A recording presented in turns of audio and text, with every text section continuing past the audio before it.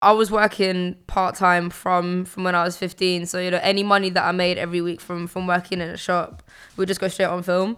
And even though I enjoyed what I did, I never really thought I could make a career out of it. It literally never even crossed my mind that this could be my job. Welcome to Making Conversation with me, Grant Bryden, a podcast about music, creativity and careers. For this series, I've sat down with a range of artists and creative professionals in order to learn about how their unique experiences and perspectives can help us in our own creative and business practices. For this episode, I spoke to photographer Vicky Grout. Vicky is known for her documentation of London's music scene through portraits that capture her subjects relaxed and full of character. She shot a diverse range of artists from both sides of the Atlantic, including Stormzy, Georgia Smith, Smino, Doja Cat, Amine, Slowthai, Virgil Abloh, and Joe K. We discuss her career so far, from her first experiences taking photos to working with brands like Nike and shooting that infamous photo of Skepta during a party at Ace Hotel. She speaks on everything from being self-taught to photo etiquette and why it's been important for her not to get pigeonholed. Your first experiences with a camera were your family's camera?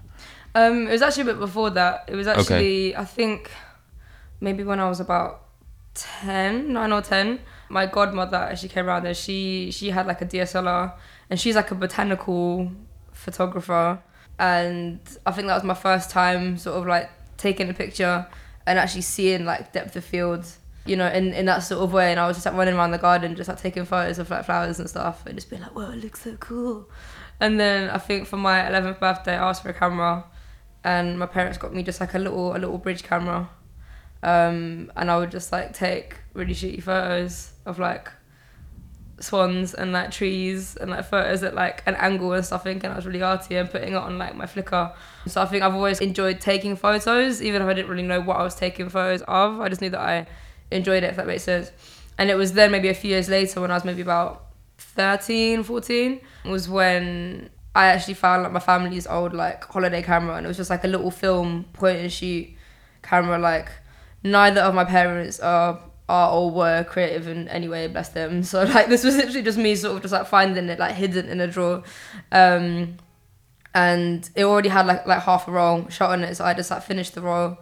And that was just something that I would always keep on me at all times, I guess. Just sort of carry it around in my bag, taking photos of friends or candid shots, any gigs that I went to, just as a little photo diary sort of thing. I wasn't even necessarily taking portraits then. It was literally just candid photo diary stuff that I'd put on my blog. For context, iPhones only came out when I was at uni. Mm-hmm. So before that, if you wanted to take pictures, it would be a more active decision, whereas now obviously everyone's taking pictures of everything. Mm-hmm. So for you, when in that timeline that you just described, were iPhones always around at the same time?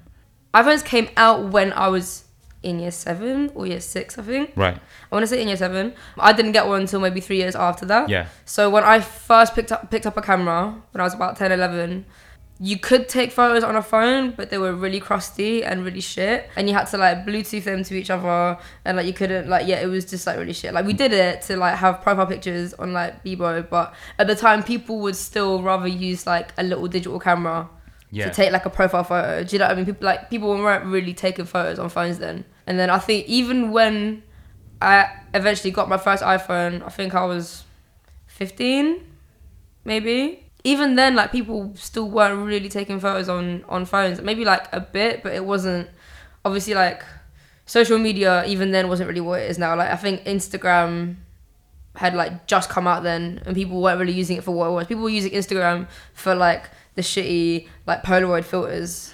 I remember the IT guy at my uni was the only person we knew who had an iPhone. Yeah. And he showed us Instagram, but at the time Instagram was more Foursquare, where you just tag where you are, and then the picture bit of it became an extra. Yeah. And then that became the biggest thing. So literally me and my friends, I remember we started using Instagram because we were using Twitter mainly, and then we would use Instagram as a way to as you said, actually put the location of the image, but actually also put a filter on it to then put it on Twitter. Yeah. So it was definitely not what it is now. Yeah. What was the first time you remember hearing music and being kind of affected by it? I was probably 3, and I heard Thriller on the radio, and I loved it so much. and I was begging my mum to play it again, and she was like, I can't play it again. It was on the radio, and I started crying. So my mum went and bought me the album, like, bought me the CD, and I wore that shit out. I know that album, like, back to back. And I remember, like, either my sister or, like, my mum's friend got me, like, I was, like, a big Michael Jackson fan growing up, like, more so than any, or, like, most little girls are. And I remember she got me, like, a Michael Jackson, like, compilation, like music video compilation. And again, I wore that out. Yeah. But I remember that had, like, Remember the Time, obviously, like, Thriller, like, Rock With You, everything. So, yeah, growing up, I feel like I sort of came across Michael on my own, but then, like, my sister had a lot of, like, Janet Jackson tapes, a lot of Prince tapes. Well, she had them all on CD, but I had, like, a tape Walkman. So my sister used to get her CDs, burn them onto cassette tape for me to listen to it on my Walkman. And again, just wore all of them out. Like, they're all, like, crackly. You can't even play some songs now. But yeah, I think that was probably my earliest experiences of music. Right. Just, like, any sort of, like, family holidays or any, like, road trips. Literally would just be, like, me just, like, lying in the back of the car, just, like, listening to my little Walkman, which was cute. And then I think as I got slightly older and I started going to more gigs and stuff, I think when I was maybe, like, early teens and stuff, I was into a lot of, like, indie stuff. My first ever gig, I think I was 12 or 13. My first ever gig was Jamie T at Brixton Academy. And then I think shortly after that was when I actually, like, picked up a little film camera. And then, because it was, like, a little point and shoot, it wasn't, like, a professional camera. It meant that I could take it into bigger venues. So, you know, obviously I wasn't pressed. I wasn't in the pit. But I would just always, like, queue up super early. I remember at the time, because I used to be with O2. Any O2 venue, I'd get O2 priority. So I'd always be at the front. They'd just, like, take any pictures that I could and then, again, just put them on my blog, just for something for me to look back on afterwards. Because I'm guessing your blog at the time, you said, like, the kind of stuff you were shooting is a bit more varied. At what point did you start to narrow it down and think, like, music is what I want to shoot? I feel like it was always mainly music. Okay. And then anything else was, like, an addition to that. I feel like because I've always been super passionate about music, like, I feel like music's always been my main passion. I've just never made it myself. I've just never made music, do you know what I mean? So I feel like I used to go to so many gigs from, like, a young age, like, several a week when I was in school. I used to sometimes, like, leave school early to, like, queue up to actually be at the front. I feel like anybody that maybe knew my photography back then as well, I do get on the odd occasion, I do get someone, like, DMing me being like, oh, I followed your work since, like, 2009 times. I remember, like, your Tumblr. And I'm like, oh my God. But I think it was always mainly sort of live sort of gig stuff, and then the odd sort of, like, candid photo diary stuff, just, like, candids of friends and just, like, random shit, really, just stuff I thought looked nice on my travels. But yeah. Right. Is there a photo from that, like, period that still stands out to you as one that made you think you could do more of this? Or I mean, if I can find them, it's really not. I actually haven't archived any of that era of my photography. I've got the negs, I've got the CDs or, like, whatever somewhere at my parents' house in, like, a little box somewhere. But I think it was only because I took a bit of a break from photography when I went uni for a year, or, like, when I was at college. And I think it was only maybe from, like, 2014 times till now that I've actually really properly archived it. But I remember back then, I think there was one gig in particular. It was the Maccabees at Village Underground. And I think I was probably, like, 14 or something. Right. Obviously, these days, like, I didn't even really know how to technically use a camera. Mm-hmm. I knew how to, air quote, take a picture, but I didn't really know how to use a camera technically. So I'd upgraded my camera and I got a Canon AE1 program, which is, like, a fully manual SLI, like, you know, the old school, like, metal ones. Yeah. That are, like, you have to do everything manually. And obviously at the time, I didn't know what, you know, shutter speed, aperture, ISO. I didn't know what any of it meant. I just knew how to click and frame a nice photo. So a lot of the time, I didn't even change the settings. I just shot and hoped for the best. And I remember I was shooting and it was like, I was shooting the Maccabee show and there was, like, crazy stage lighting. And again, I didn't even know if it was going to come out or not. But when I actually got the photos developed, like, the lighting looked sick, everything looked hard. Like, a lot of it was, like, ever so slightly underexposed, but it looked really cool. I remember showing them to my dad and my dad was just like, oh, these aren't even good photos. Because my dad was always just like, why don't you shoot digital? And I was like, okay, well, if you want to buy me a digital camera, I'll shoot digital. But for now, I'm shooting on my little £30 film camera. You know what I mean? I always thought it looked better. But for my dad's come to terms with it now that, I am decent at what I do and that I can take good photos on film and that it doesn't matter that I'm not trying to keep up with the ages. Yeah. But, yeah. So when you had that year out in college, what were you were studying graphic design? Yeah, so I think it got to a stage when I was in school, or maybe when I was like in college, where, you know, I enjoy taking photos, but obviously because I was shooting film, it just costs a lot of money. You know, even if you have like a cheap camera, you know, actually buying the film and developing the film costs a lot of money. And I remember I was working part-time from when I was 15, so, you know, any money that I made every week from working in a shop would just go straight on film. And even though I enjoyed what I did, I never really thought I could make a career out of it. It literally never even crossed my mind that this could be my job, you know. Yeah. I was like, this is something that I do for fun, but it's an expensive hobby. Let me just chill for a little bit. Photography actually wasn't an option at my school or my college, so even if I wanted to study photography, that wasn't an option. Do you know what I mean? So in school, I did like, what did I do? I think I did like textiles or something. But when I got to college, I did art and design, but specialised in graphic design. And then I was like, okay, maybe this is like a slightly more sustainable career path for me. Do you know what I mean? And yeah, I kind of just thought maybe that's the sort of road that I should go down, and photography can be a little side thing for me. So I was doing that at college.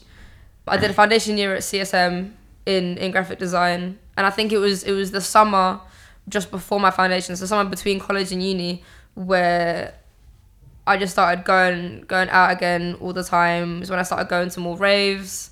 So obviously I was like 17, so I was like getting into loads of places that I shouldn't have been getting into. And I just decided like, fuck it, let me just take my little camera with me. And these times, you know, because I feel like my musical taste has always been very broad, but obviously as with everyone, it kind of like evolved a bit. You know, I kind of like I got into sort of going to more grime raves I remember I was going to a lot of like Swamp 81 raves, a lot of Hyperdub raves, and I think naturally through that I then started going to more Butters raves and Jams nights, and gradually I kind of became sort of more exposed to like actually the live aspect of grime, if that makes sense, and that was sort of what drew me in. This is like 2014 times, and so yeah, again I think just going back to before when I kind of just wanted something to keep from the night. You know, I never went into it being like, yeah, I want to document this. You know, at the time like grime hadn't even really fully resurged yet. This was like German whip times. You know, this is like That's Not Me times. This is like still like the early cusp of it. But those are the raves that I was going to, and you know that I love going to. And so I just thought, let me just take my camera and just see what I can get. And I was actually speaking about this with somebody yesterday. I remember because we were talking about like clubs that have just been shut down over the years, like, you know, like Visions, Alibi, Birthdays, Nest, all of them. And then we spoke about Shapes as well, and I was saying that I remember seeing, I think Siobhan Bell put on a night at Shapes in 2014, and Stormzy and Skepta performed, and there was probably like 30 people there. Right. It was like literally like the smallest venue with like the smallest crowd, and I remember getting some pretty cool shots there. And I think that was kind of how I ended up sort of first chatting to Skepta, because I took the photos and I must have posted it and tagged him. Then I think he saw it, and I think that's kind of how the relationship grew from there. So it was quite early on, I guess. So I guess when you first go into this stuff, all the way back to the indie stuff, you're like taking pictures candidly of the artist performing, and then at some point you obviously keep doing that, but at some point you transition into also sort of taking portraits and stuff like that of the artist. How did that happen? That was sort of during sort of like 2014, 2015 times when I started shooting more of like the underground, like UK scene, like the grime scene and stuff.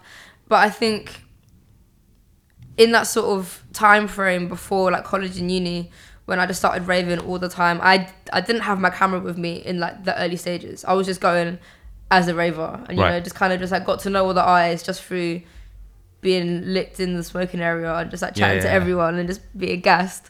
And so then I think when I did bring my camera, I think there was an element of trust there, you know, and I think some artists that kind of already knew me were just like, oh shit, I didn't know you're a photographer. And I'm like, well, I'm not, because I wasn't really at the time. I was just like, I just take photos.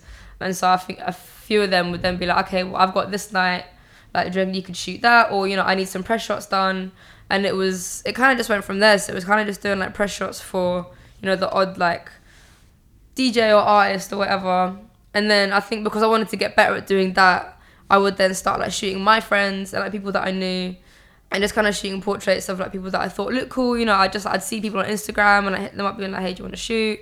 Started doing like test shoots with like modeling agencies as well. And I think in doing that, I kind of managed to kind of like create my own style in that way. Yeah. Because I feel like the more you shoot and the more you practice, the more you kind of realize that what works for you, what doesn't work, what you like, what you don't like, and also just like how your work actually looks as well. Do you think there's an etiquette for kind of approaching people about taking pictures? Because, you know, you could just go and take their picture without asking. Or oh no, 100%. And that is still something that I'm very cautious of now, because I do feel like that there are some photographers that will just, you know, take that photo, put a camera up in someone's face, you know, and that could never be me. Do you know what I mean? Like, yeah. I'm not trying to be a paparazzi. Do you know what I mean? Like, I always try to be respectful of a situation, especially if I'm backstage, whether it's backstage at a venue or backstage at a festival, and I see an artist, you know, I always ask, you know, or even say if I'm meeting an artist for the first time, but I'm there to shoot like backstage vibes or whatever, like I will say to them that I'm just going to be shooting whatever's happening. You know, are you cool with me doing that? Just so that they know, in case they see me just like taking a photo on the side, be like, what are you doing? Do you know what I mean? Yeah. And I think it is important, because obviously you want to, you know, maintain a relationship with that artist as well. Do you know what I mean? Like, you don't want to be that person that, you know, piss them off and then they never want to work with again.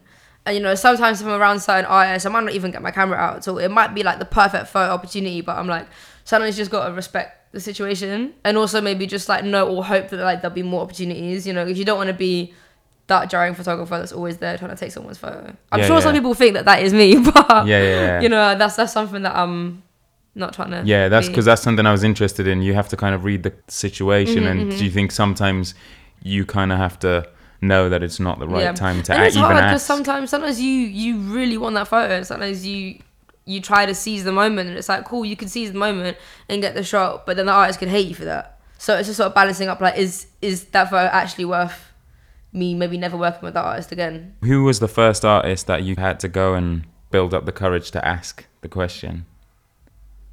I think probably Skepta. Right. I think because I'd shot him a couple times just like performing, whether it was at like Shapes or like Visions or whatever.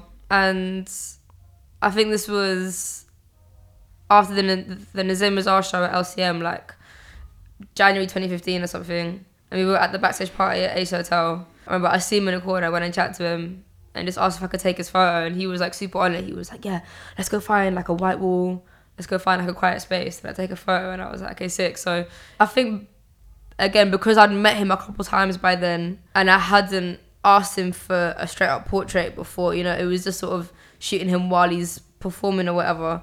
I think he was down to do it. I think maybe because he'd seen photos that I've taken of him already, and he liked them. So again, I think there was that sort of element of trust there as well. Yeah, so sometimes you kind of have to have that patience to get that like moment that you want. If you're starting out and you're asking artists and they say no, how do you take that? Yeah, I mean, there was actually a situation with Fat Joe at Appelsat Festival in Amsterdam, and I was shooting for the Fader, and like they had specifically given me like a list of artists that they wanted me to shoot, and they wanted me to shoot Fat Joe, but he had like a completely closed stage, like no press, like no one was allowed on there. And obviously it's like, listen, like I need to get a photo of him, you know. And so I was waiting by the side of the stage for ages, and security wasn't like anybody in. And then eventually one of the security that was working at the festival was like, wait, Vicky Kraut? And I was like, yeah. They were like, oh my God, I love your work, like come through. And I was like, oh my God, okay. So eventually got let in, and I got like onto the stage, and I'm kind of shooting him from the stage, and I see him kind of look at me, and he was probably thinking like, what is this bitch doing here? Like I said no press, but obviously I'm there like click. And then obviously he comes off stage, and then, because I know like I was trying to get a portrait of him as well, and I was waiting outside his dressing room, and obviously I'm not trying to go knocking on his dressing room door and stuff, so I'm waiting for him to come out.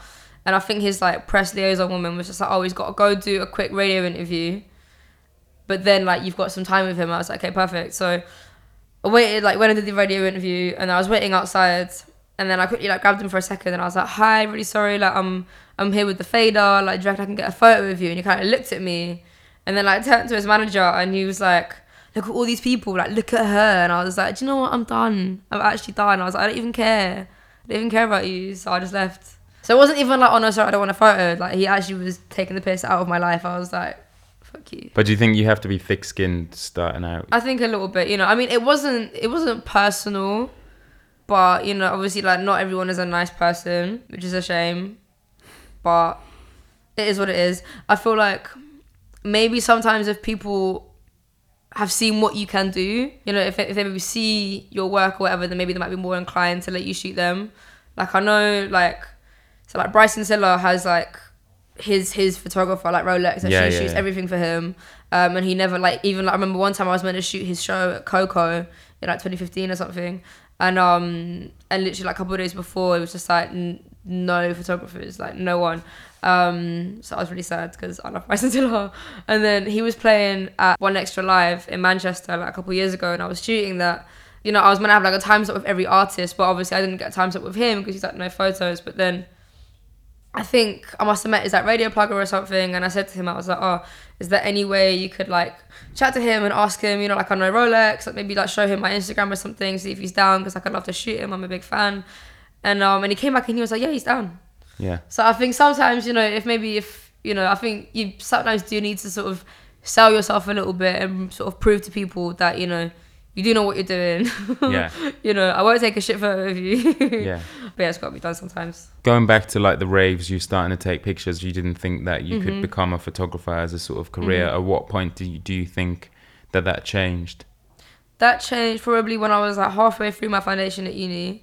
And that was around the time, so, like, end of 2014, like, beginning of 2015 was when I was, like, shooting a lot of raves and a lot of, like, the sort of underground, like, UK music scene. And it was when, you know, artists started approaching me to shoot either nights for them or, like, portraits for them or press shots.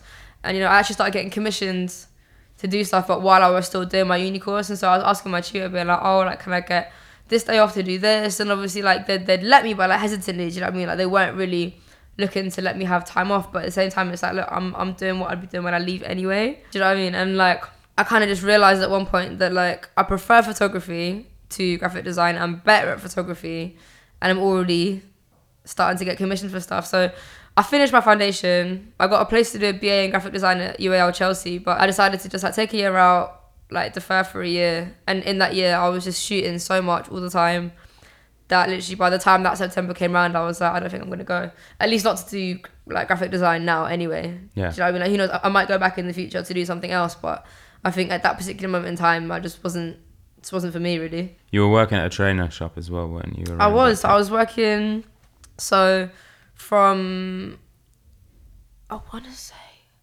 2010 to 2013. Right.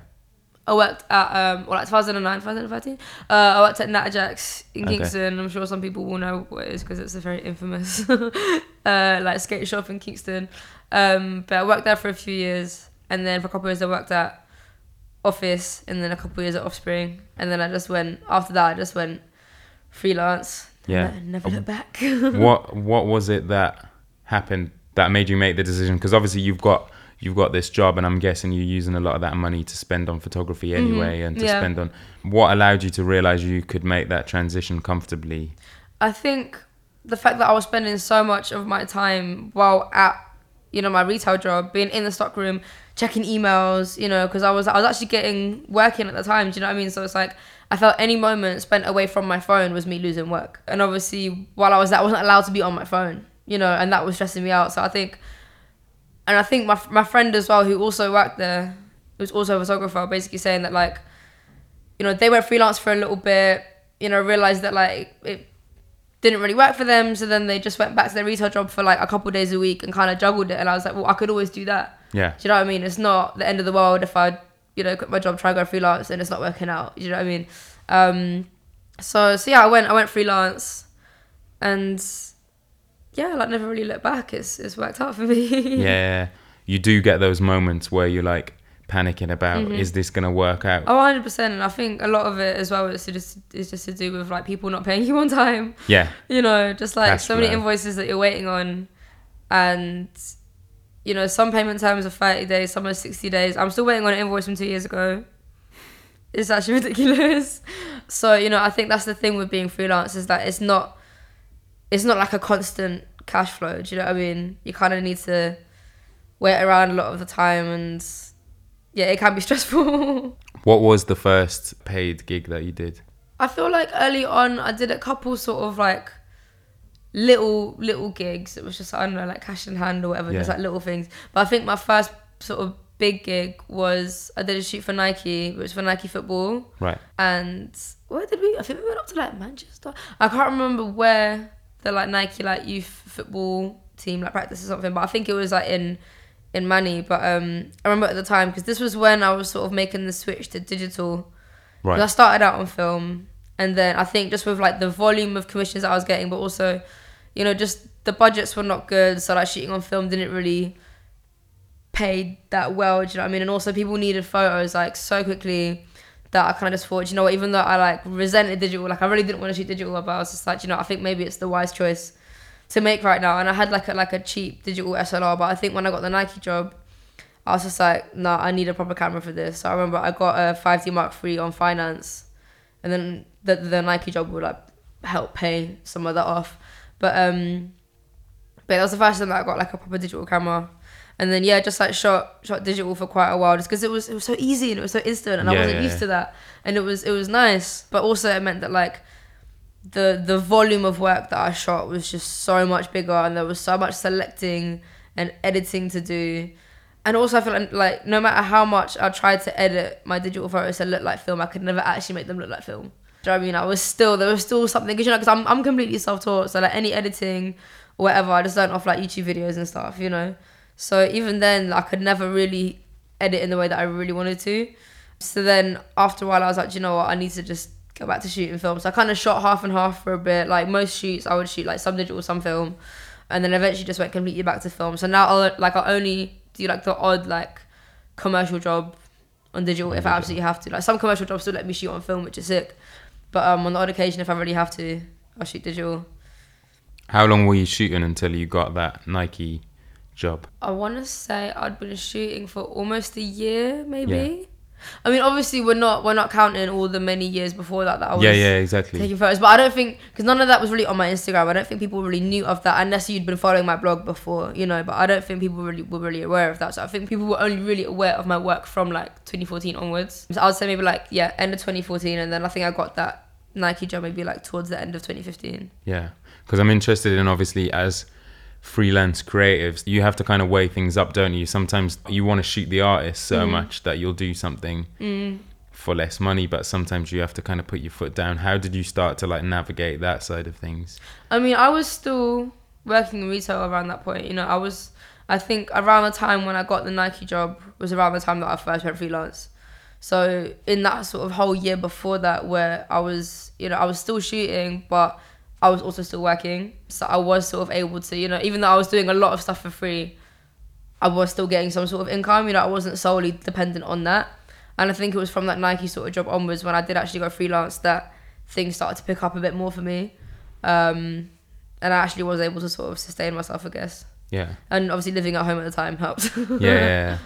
What are the advantages of being self-taught, do you think? I think the advantages of being self-taught is that maybe you sort of develop your own style earlier on. I think also for myself, like I never really looked at other people's photography until I was like well into it, do you know what I mean?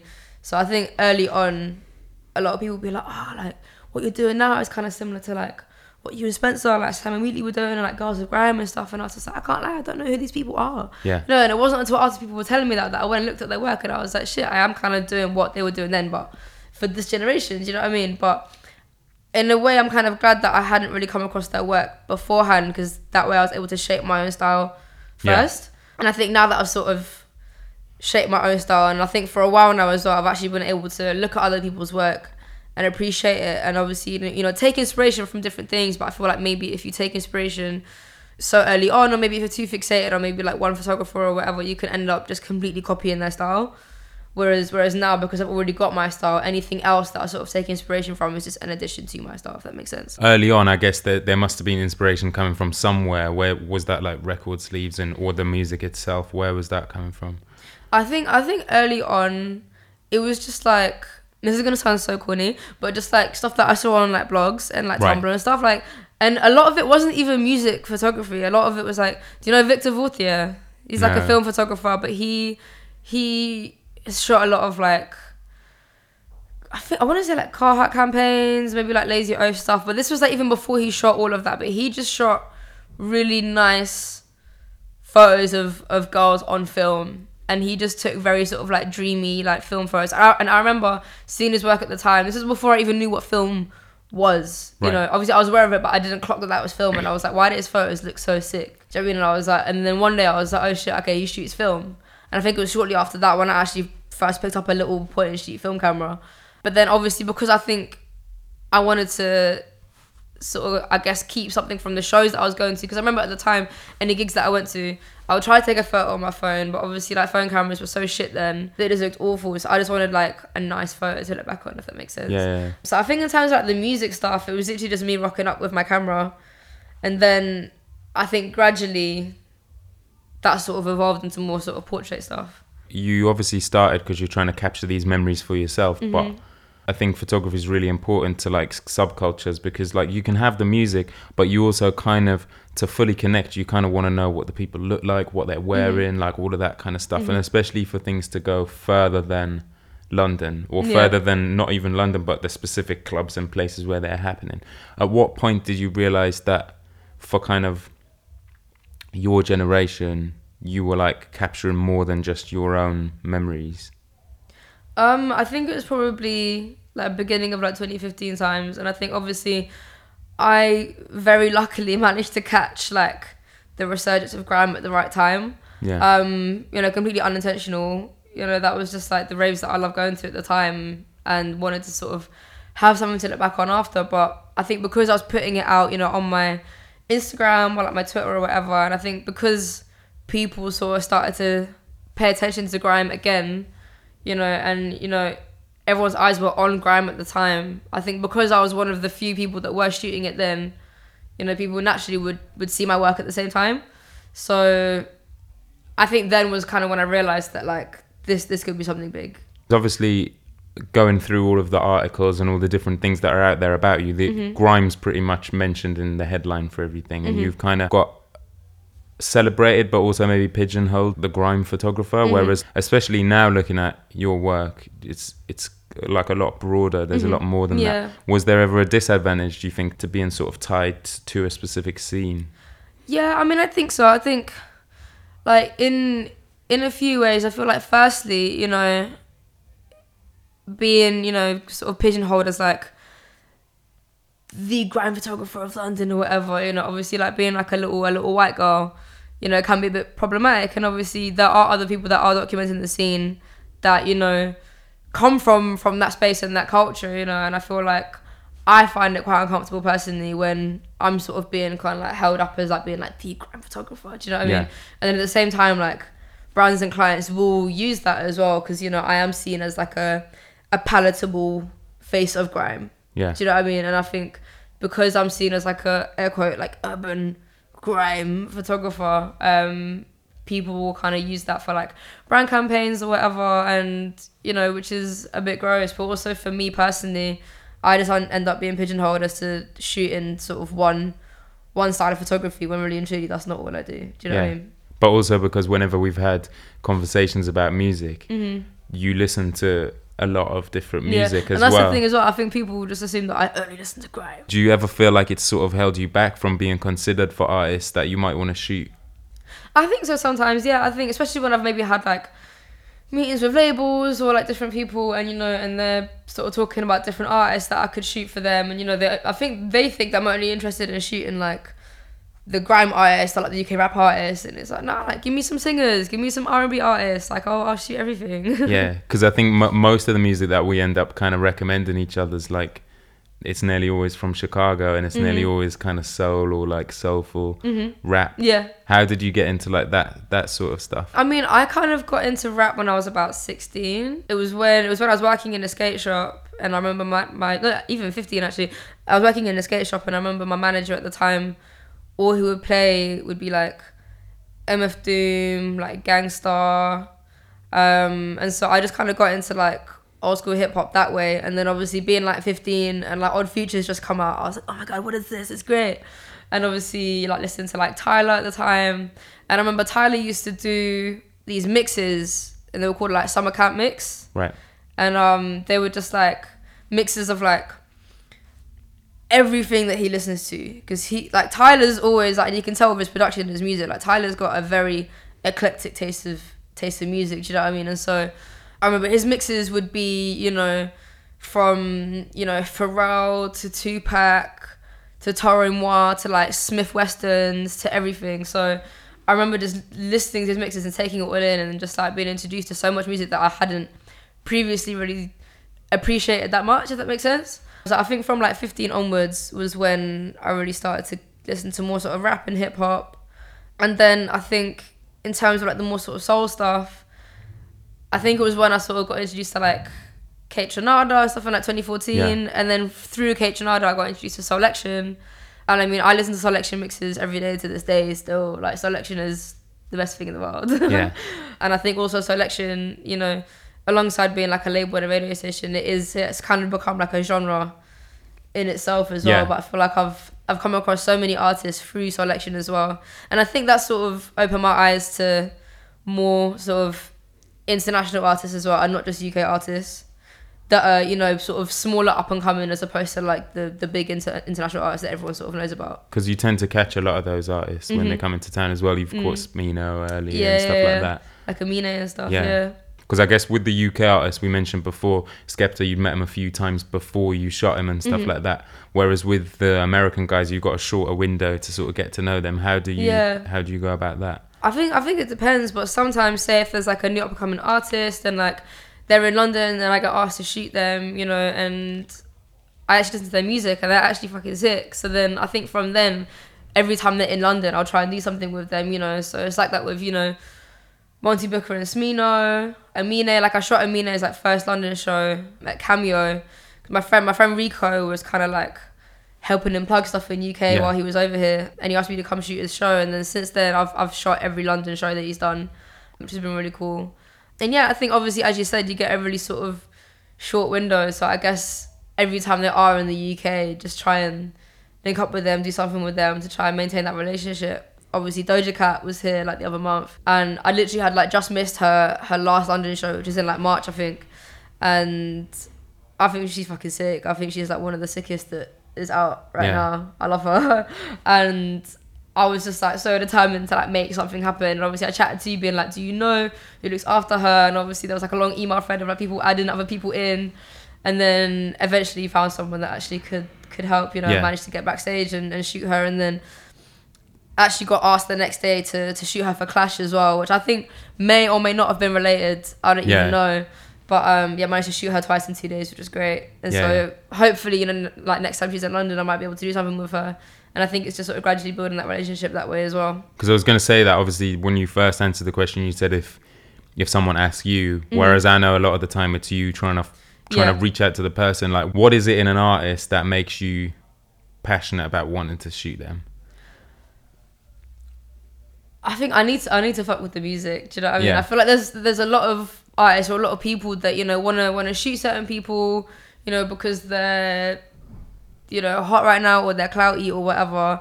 But, you know, if I don't fuck with your music, I don't care. Like I'm not really that interested. Do you know what I mean? And I feel like I'm really big on like production and beats. Do you know what I mean? And I feel like if an artist has like sick production, then that music will resonate with me. Do you know what I mean? And I feel like if your music resonates with me, I will want to shoot you. So I think that's the main thing for me, really. Right.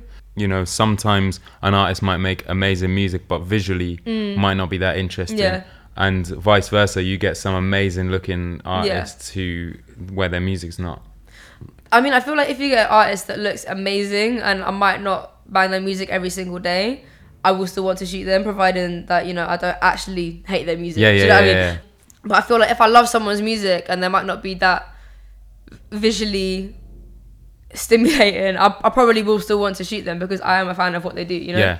Because I'd say like there's been a few artists like that where I feel like you've been able to really pull something out of them in an image. Because sometimes it's not that they're not that visually interesting, it's just that the right person hasn't shot them. How do you think that you take sort of like a normal looking person with your sort of creative process? How do you identify what you want to get out of them?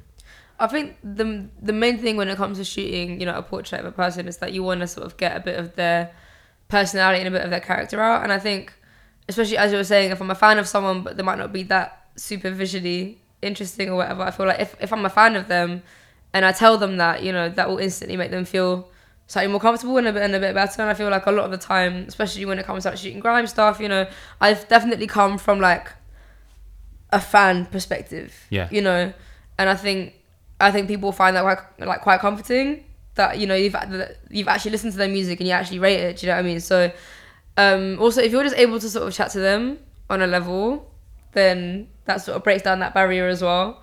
And obviously, like I can chat for fucking England. Do you know what I mean? Like I end up just chatting a whole load of shit, and that tends to make people laugh. So because I think that's obviously an important side to being a photographer. We've been on shoots before where like an artist got in the night before from New York or whatever, has hardly had any sleep, and then is turning up at a studio at 9 a.m. and you have to work with the set of rules that you're given, like the mood that they're in and things like that. Is that ever a struggle? I mean, I think also maybe just the fact that I've got ADHD and I've just got more energy than most people. I feel like I'm maybe able to get a little bit more out of some people. Like I am 1,000,000% a people person. Do you know what I mean? Which I think does help with that.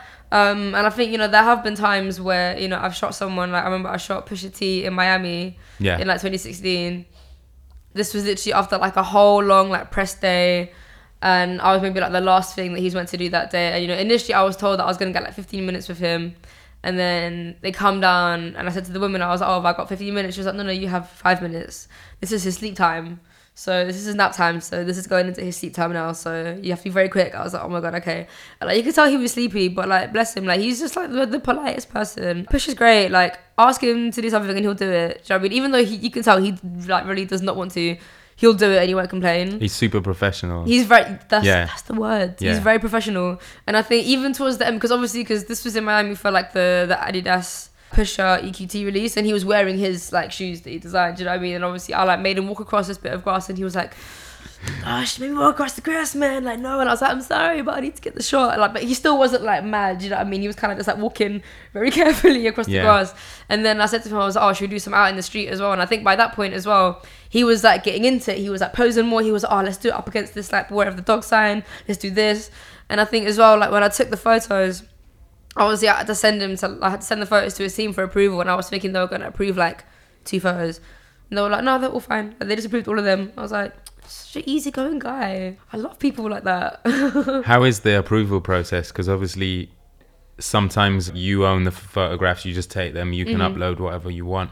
Sometimes you might have to agree on stuff like that. How do you kind of navigate that? Because I guess it can dilute your vision. Yeah, I mean, I think again it's just sort of knowing the situation and kind of like the context in which you are brought into that situation to take photos as to whether, you know, it would need approval. Like for instance, say if you're at a party or something and you see an artist and you take some photos, like unless someone says something, like you're free to post whatever you want. Do you know what I mean? But you know, for example, when I went to shoot Doja Cat at her show, obviously like I went through like her PR and her team and stuff, and even though like they didn't explicitly say like we need to approve these, because I had asked them and they had granted me, you know, backstage access to go and shoot her, I thought it was only polite to, you know, send them the photos for approval, which I did, and they approved all of them, you know. But I think it's just courtesy sometimes, you know what I mean?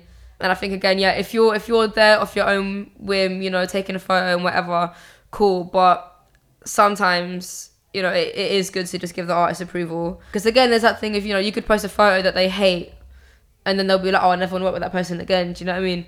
And like with the Pusha stuff, you know, I was told that I'd need to send it across for approval. And a lot of the time it's fine. A lot of the time, you know, they just approve all of them, but they just want to at least see it. Yeah. Like even that time when I shot Bryson Tiller, you know, they wanted like approval, and I kind of thought it would be that situation where I sent them 30 photos and they'll pick like 2, but like I sent them like quite a few photos and they approved maybe like half of them, which is enough to work with. Do you know what I mean? Like at least they were happy with some. So yeah, it's just good to do sometimes. It feels like you approach everything with a more like long-term mindset. Yeah. It's like you want to continue to work with these people 100%. And you might lose some likes because you might not get to post one of the pictures you wanted to post, but I think a lot of people wouldn't have that mindset. They'd just be like, I've got this picture, I want to get that kind of instant gratification. Is that something you just always had, or I think that comes with me actually being a fan of the artist and the music, do you know what I mean? So me personally, you know, I'd want to try and maintain that relationship so that then later down the line, if they come back to London, they might shout me to take more photos. Do you know what I mean? So I think it's like, I feel like everything in life, the industry, whatever, is all about relationships and maintaining relationships, you know, and you kind of just want to keep that going if possible. You don't want to, you know, piss anyone off really, because that's not really the one. Yeah. Going back to a question I asked earlier, but on the flip side, do you think that being self-taught has had any limitations? I think it definitely has had limitations. I feel like in two ways, maybe. In the first way, maybe in like the technical side of things, I think maybe just like working in a studio with like studio lighting and stuff, you know, that is something that I've had to like learn like over a very long period of time, like on the job, you know. And it's funny because like earlier on, even still now sometimes, I'm actually watching my lighting assistants and learning from what they're doing. Do you know what I mean? So yeah, I feel like the technical sides of things, I feel like I could have benefited from knowing like earlier on. And I think also maybe just like, because I feel like when you're at uni and stuff, they make you do a lot of like conceptual projects and make you just do a lot of sort of trial and error shit to get to like a final thing. And I feel like with me, I feel like maybe I like missed that stage. Do you know what I mean? And I feel like maybe that is something that I'd like to improve on and kind of go back to, and kind of maybe just like, yeah, just practice more on projects, just like build more on like certain ideas and stuff instead of just like shooting and putting it out there. Do you know what I mean? Can that ever be like tough on the ego, the fact that you're learning from assistants who have been trained, you're picking things up? Not at all. I feel like for me personally, like I feel like I skipped a big part of like most photographers' careers, which is that I never assisted anyone. Yeah. And I feel like I could have learned a lot in assisting people. You know, I kind of went straight from just sort of taking photos on the side to, you know, getting commissioned to do stuff. Early on, I had people asking me like, oh, can I assist you? And I'd be like, but I don't know what you do. Especially when I wasn't even shooting in studios. It was just me and the subject and my camera. Do you know what I mean? It's like, I don't... And then I think maybe then after a while when I started shooting like medium format stuff or like shooting with more than one camera, I did physically need an extra set of hands, or like I need like a lighting assistant or whatever. And then, you know, now I've got like a nice little rotation of assistants that I trust and that I can work with on a regular basis. Do you know what I mean? But I feel like, nah, it's never really an ego thing. And I feel like even for me, like I feel weird asking people to do stuff for me. Do you know what I mean? Like even when I'm on set and like I need someone to get something or do something, like I personally don't like bossing people around. I feel like maybe it's a dynamics thing, because a lot of the time my assistants are male and taller than me. Right. And I'm like this little girl, and I'm just like, I don't know. I just feel like I don't like bossing people. Yeah. It's weird. Even when shit needs to get done. Like climbing on roofs and stuff. I mean, I'll be doing that shit myself. Yeah, that's what I'm saying. Me and you have gone on, we won't say where at. Climbing on roofs and shit. I mean, it's got to be done sometimes. But yeah, no, it's definitely not an ego thing, I don't think. I think I love learning. I think everything is an ongoing process. And, you know, I think it's great to be able to have somebody on set that, you know, is more knowledgeable on certain things than me, because it means that I can actually learn from that, you know? You've got a really good balance of like commercial and personal projects, and it feels like for me it's kind of the same thing where like I have to be doing personal projects in order to be able to do something well that I'll also get paid for. Mm-hmm. How have you kind of struck up that balance, and how long did it take you to get that balance right?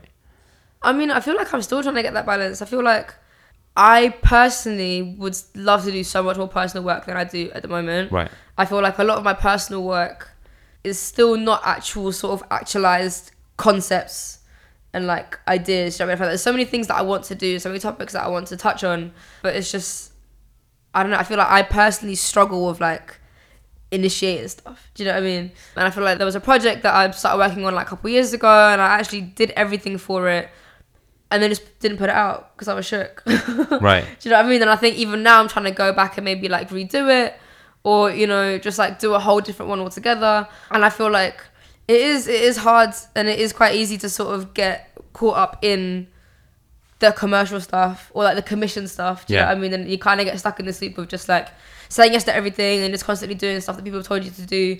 But I feel like it's important to, you know, because there is always time. It's just setting aside the time to work on more personal stuff. And I guess it means you have to say no to some things, which is hard. 100%, yeah.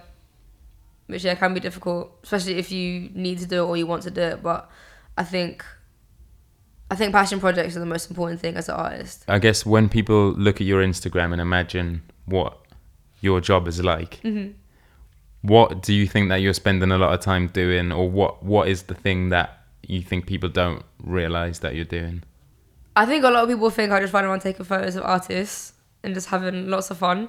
But obviously there's, especially with like the commercial stuff that I do, only like fashion stuff that I do, you know, and I actually end up getting bumped a lot of the time. Because I end up doing like a full producer's job as well. I end up like getting locations, like casting, like everything. So it's, you know, a lot of the time it's not just going and clicking a button and taking a photo, do you know what I mean? Actually, it's a lot of the time it's the entire project as well. And there's a lot of work like behind that, and there's a lot of admin behind that as well.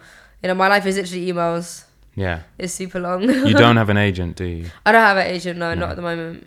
So everything that you've done has been you. Yeah. And it's you that people are reaching out to and all of that. I do get the odd email that's just like, hi, we'd love to chat to Vicky about, oh, that's me. Yeah. I don't think they realise that it's me on the end of that email. Yeah. So Why did you choose to have it that way? I feel like when I first started out, I was doing everything myself. And then a couple years in, I was having like a bit of help with just like emailing and like chatting to clients and stuff. But then I think I just preferred to, you know, oversee everything myself. You know, I didn't like not being a part of every conversation. And I guess I just felt like I was lacking control in that sort of sense. And I think I do quite like, you know, just being across everything myself, which, you know, can be tricky, but I think it's for the best right now. I think it's always important when we're reflecting on careers and stuff like this to look at like mistakes as well, because I think mistakes can be the most important moments as well as those like really celebrated moments. What is a mistake that you've made that you feel like you've learned a lot from and that's kind of helped you to progress? I don't know, so hold on. I feel like there's been a lot of sort of gradual things, and I guess just like personal growth. I think maybe the biggest thing was like coming to terms with my whiteness in the spaces that I occupy or have occupied. Do you know what I mean? Because obviously like going into it, I was like 17, 18, shooting grime, and obviously going into it completely innocently, but then kind of like coming to terms with, you know, why that can be problematic, why that can be seen as like exploitative, especially from like an outsider's perspective, you know. And I guess just sort of just trying to make sure that everything I do, you know, comes from a good place and is respectful, and I'm not taking up too much space. And I guess just as I mentioned earlier as well, just the fact that, you know, I was kind of becoming like the palatable face of grime, which, you know, was like the opposite of what I was trying to do. And I guess that was maybe why I kind of distanced myself from grime specifically for a little bit. Right. Just because like I didn't feel comfortable in kind of coming to terms with, you know, what I represented in the spaces that I was in. So I kind of came away from it a little bit. And I think people noticed that I wasn't as much in it as before. But I think I did feel like maybe at the time I was maybe taking up too much space than I should be. Do you know what I mean? Right. And I think now that has allowed so many other people to come in and do their thing as well, which is great. I think something that's really difficult with creativity is how do you put a price on it? How do you work out how much the thing that you're making is worth to like some of the big brands that you've worked with and stuff? Yeah, I mean, it's a fucking minefield. Like even now I'm just like, should I be charging this? How much should I charge for this? But I think the most important thing, I'll say two things. The number one is I think most people, and there's a common misconception that people think that you need to be charging an hourly rate. Like, fuck that. Like, scrap that. You charge like a day rate and a half day rate. And I always put, like, once you know what you want your day rate to be, I will always put my half day rate as like a fraction more than half of that. That makes sense. And even if a shoot is an hour, like you charge a half day. Yeah. Do you know what I mean? Because then otherwise, if you're charging hourly, then people will try bump you and only do you for an hour, or like you're constantly checking the time. And do you know what I mean? It doesn't really make sense that way. And, you know, clients don't really work like that. Do you know what I mean? It's literally full day, half day, or whatever. And I think the most important thing is to gauge how much the client or the person paying you has. You know? Yeah. So like, I've got different rates for like commercial stuff or for editorial stuff or for press shoots or whatever. Do you know what I mean? So it's kind of like knowing your value, but then also knowing how much money someone has as well. So, you know, I would charge a certain amount for like a global brand campaign, and I would obviously charge a lot less for like an independent artist that's self-managed. And that sort of comes with experience and kind of like getting to know the industry more and just getting to know how much, you know, people are willing to pay. Because obviously, bearing in mind that as a creative, like your fee might go up, but other people's willingness to pay a certain amount is not going to go up. So there's certain things that will sort of stay, and yeah. But I guess it just depends on how willing you are to do that thing as well. Whether you do want to shoot for that artist, because sometimes, you know, if someone's up and coming or whatever, and like I really rate their music, like I will be happy to do it for a lot less for them.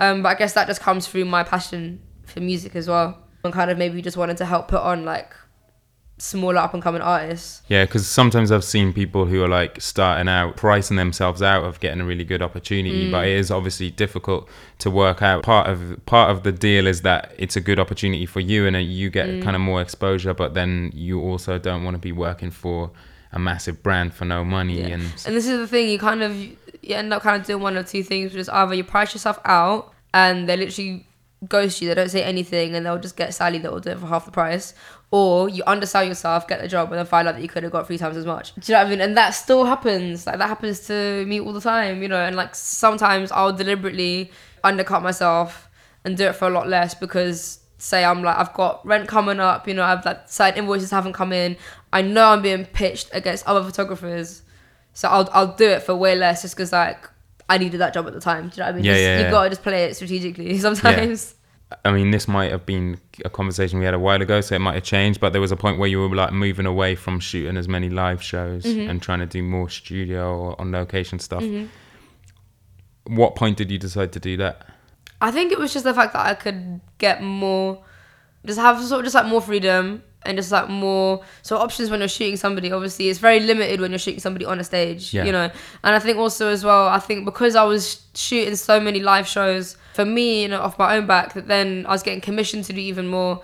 And I think it's when I'm getting commissioned to do events that's when it's stressful, you know. If it's a gig or whatever, fine, but when it's like a rave or whatever and I'm being commissioned to shoot specific things and I need to shoot for the whole night, it really takes the fun out of actually being there for me. Do you know what I mean? Because obviously at the end of the day, like, I love music more than anything, and I'd much rather actually go to that night, not be commissioned to be there, you know, not get paid. I might take my camera, take a couple photos, I might even send it to them, but I'm not really trying to shoot the whole night anymore because it's really draining. Yeah. And I was like, I'm small, so trying to navigate crowds is super long for me. And I think now, especially when it comes to gigs and stuff, you know, I'd much rather do like a backstage piece on that artist and actually shoot them as they're getting ready or shoot them backstage or whatever, and then maybe get a few live shots to go with that. And I think that just makes it a little bit more special. As a music fan, do you find that, because I find this a lot at festivals, if I'm supposed to be doing an interview and the artist taking a while and I'm sitting there, I'm like, we're just sitting here backstage when like all these acts we like are out there performing. Do you find it hard to actually get to see some of the stuff you want to see?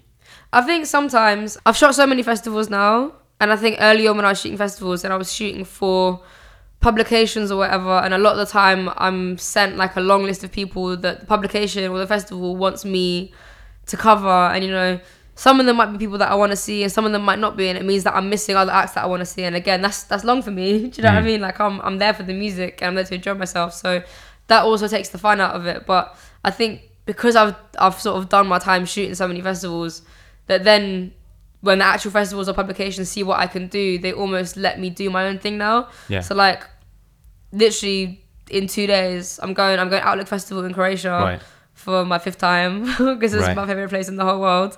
And for the last couple of years that I've shot there, they've kind of just been like, yeah, like we'll put you up, we'll sort you out, we'll give you, you know, full backstage access to everything, and you know, shoot whatever you want. Like they want it to be like a Vicky Gout photo diary. That's ideal for me, really. That's like the optimum situation, you know, because it means that, you know, I get to enjoy myself. You know, I'm not stressing, even though I will be stressing anyway because I'm a perfectionist and there's going to be certain artists that I want to shoot anyway, but there's not the added pressure of like, oh, I need to get this for them as well as for me. Do you know what I mean? So yeah, it means that I do get to shoot stuff and I do get to see the acts and the artists that I do want to see as well, which is good. How would you describe your relationship with Instagram? Because I feel like it's easy to get sucked into and a lot of people are needing to switch off from it, but I feel like for you it's obviously integral to your work. Yeah, obviously it's a big part of my job and what I do, and obviously Instagram has helped me a lot as well, especially like in the early days, like 2014, 2015 times. You know, that was where people were mostly seeing my work as well. And I will, you know, obviously use Instagram to promote my work, but I purposefully try not to get too sucked into Instagram. Like, you know, sometimes like people can end up sitting there for hours just like flicking through people's stories. I don't really find it that hard to resist doing that. Do you know what I mean? Like I'd much rather sit and maybe like read a book or something. Like I'll go through Instagram if I'm like, I don't know, trying to find people like to cast for something, or I'm actually doing research or whatever. But a lot of the time I'll go on Instagram to post my shit and then that's really it. Weirdly, I don't really find it that hard to just put my phone down. I feel like because there's other things that can entertain me. Yeah.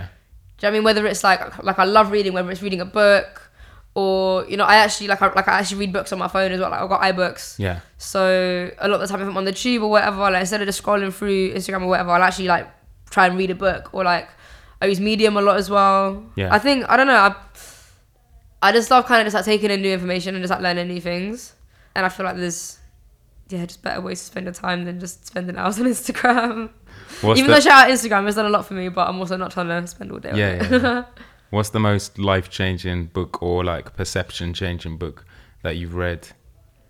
I think the best book of all time is the autobiography of Malcolm X, just because it's fucking sick. He lived a wild life. That's super wild. And obviously, like, if anyone's seen the Spike Lee Malcolm X film, it's literally like reading the book. It's literally like there's just, I feel like because his life was so like action-packed, especially like in like the years like before he went to prison. Obviously, like he was gangbanging, like he was like doing the most. So all of that is interesting to read. Do you know what I mean? And then obviously his time in prison was very interesting when he actually like converted to Islam and everything. And obviously his time out of prison with like the nation and everything. I just think he just lived a very, very interesting life, and I feel like we could all take a page out of Malcolm's book.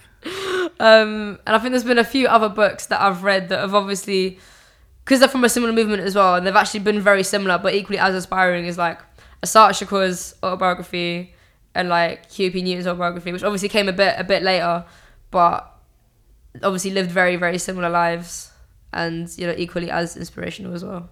When work and kind of your passion are like the same thing, mm-hmm. I kind of have the same with like, if I'm going to a gig, I enjoy it as a fan, but there's still an element, especially in London, you'll bump into people who you know from work and all that. You kind of like always I bump switched into you on. at basically every gig. Yeah. What do you do that's completely separate to that to switch off? I think, as I said before, I think sometimes maybe just go into like a show or whatever, and even though it's very hard for me to not take a camera, the fact that I'm going for me and there's no pressure to take photos unless I actually want to, because regardless, like I'm going to want to take photos anyway, because I love taking photos and I love music. Do you know what I mean? And especially if I'm at a party or something and there's like somebody there and I haven't got a camera and I've missed the opportunity, I'm going to be pissed. So I try to take a camera everywhere with me anyway. And I think for me sometimes as well, it is quite hard to distinguish like work from pleasure, just because like I do love what I do and I get to shoot what I love as well. As I said before, kind of like cutting down on shooting as many like commission nights and stuff. And especially with festivals where I do have the freedom to see who I want to see and shoot what I want to shoot. And sometimes literally just going as a fan to not work, do you know what I mean? And that just kind of keeps it fun for me, I guess. Yeah. What's the most difficult thing that you've had to overcome in your career? I think I touched on it as well. Just like my position in the industry and the context within that as well. And I think just come to terms with the connotations of being a white person in black spaces, and kind of having to, I think I had to mature very quickly at that point as well, and kind of just having to learn how to navigate certain spaces in a respectful way. I think that was my biggest hurdle, really. Right. And I think every day is a learning process, and every day we're having to learn and unlearn things. Like you touched on before, you came into it for very pure, very innocent reasons. When do you think that you really came to terms, or when do you think you realized that there was a problematic element to? I think it was a gradual thing. It was actually my boyfriend that pointed it out at one point as well, just sort of like, in a completely polite way, but just being like, oh, like, have you ever considered that maybe part of the reason why you're at where you're at is because of your whiteness? And obviously at the time I was like, how can you say that? Like, my work speaks for itself. Da, da, da. And then I kind of had to be like, right, no, actually, I do need to check myself, and I do need to come to terms with the fact that, like, I do have privilege because of that. Obviously, I'm good at what I do, but I can't ignore the fact that my whiteness has played a part in my success as well. So I think this is all about checking yourself, really, and just, like, personal growth. What are you most proud of about what you've achieved so far? I know these are hard questions. I feel like what we did with Push was really fun, just because I think that was, a different aspect to just sort of shooting or whatever. That was actually, producing and directing and sort of curating, a publication. And it was interesting to be on the commissioning end of it. You know, it was weird for me to be commissioning stuff and me making the photo selects of other people's work. And I think I learned a lot from that as well. Right. And I think also maybe just now, I think trying to come out of that sort of pigeonhole and trying to sort of diversify my work a bit more as well, and just trying to actually take the time out to work more on like passion projects and stuff. I think that's also an ongoing thing that I want to work on more. So do you still feel like you're pigeonholed? Oh yeah, now? Definitely. Even now, like there's still certain things where I'll be doing a talk somewhere, or I'll do something somewhere, and and they'll write like a little bio, and they'll be like, oh, like grime photographer, and I'm like, can you change that please? Because like, again, I don't want to be this pinnacle of grime. Yeah. But at the same time, I also like I do shoot a lot more than that as well. So yeah. You've shot Chance now, right? Like barely, okay. Not really. Because I was gonna say, I know that at one point that was the thing. Yeah, like I've shot him, like I've got a couple jokes, like backstage portraits of him like super wasted with like a drink in his hand. Right. Literally like 2 photos of him looking like a deer in the headlights. But I would really love to shoot him properly, just because I am a big Chance fan, and again, that's one of those things where like I don't really want to force it. Do you know what I mean? Like I've been in situations where I've been around him, and I've not really tried to take his photo every time. Do you know what I mean? Because again, I don't want to be that person. And hopefully one day it can happen. Hopefully one day I'll actually get commissioned to shoot him properly for something, or I don't know. But yeah.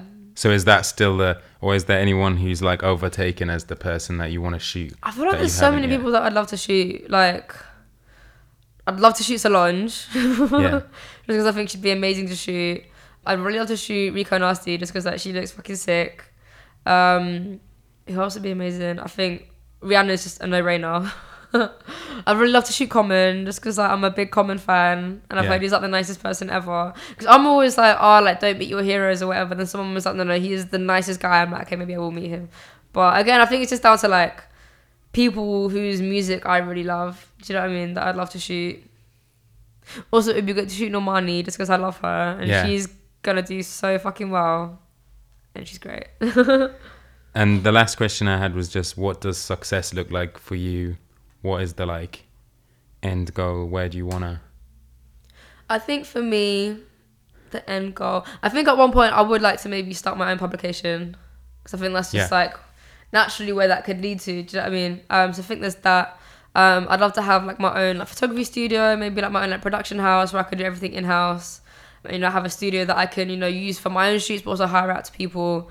And I think also it's just something that I'm starting to do now as well, is actually like teach courses on photography. Like my boyfriend runs like a youth studio in Brixton that's gonna do like free classes for for young kids in that sort of area. So I think it would be quite nice. I think it's quite nice that I'm self-taught, that I'd maybe be able to teach it from like a different perspective. And I think maybe just being able to give opportunities to young sort of kids that might not have those opportunities in school or like elsewhere or whatever. Because I feel like creative subjects are so important, man. Like I know there's been like funding cuts to like creative subjects and stuff as if they're not equally as important as everything else. Do you know what I mean? If not more important. So yeah, I think that's probably my end goal. Thank you for listening to Making Conversation with Grant Bryden featuring Vicky Grout. If you like this episode, then please be sure to rate, comment and subscribe wherever you're listening to podcasts. You can find Vicky at Vicky Grout on socials. You can find me on social media at Grant Bryden. Thank you to Kiki, where this episode of Making Conversation was recorded.